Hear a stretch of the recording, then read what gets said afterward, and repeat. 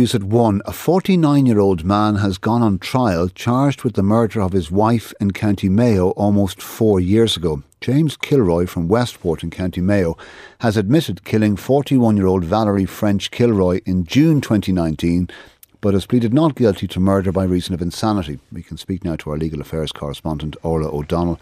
What happened, Orla?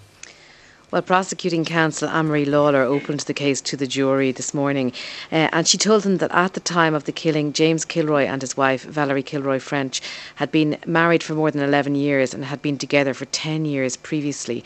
They had 3 young children, and Ms French Kilroy worked as a senior occupational therapist in Mayo Mental Health Services, and they lived together in a bungalow in a remote area around 6 kilometres from Westport. On the evening of June the 13th, 2019, Ms French Kilroy was out with a friend and she arrived home. Her body was then found by Gardaí the following afternoon. Now, Ms Lawler told the jurors they'd hear evidence of erratic behaviour by James Kilroy on the morning of June the 14th. On that morning, Gardaí found him naked and disorientated in a field in the Westport area.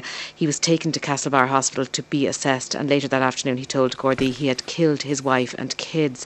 When Gardaí went to the house, fortunately they found the children unharmed, but the body of his wife was found in a camper van on the grounds, and the jury heard that she died from strangulation with a ligature, as well as blunt force trauma to the head and a stab wound to the neck.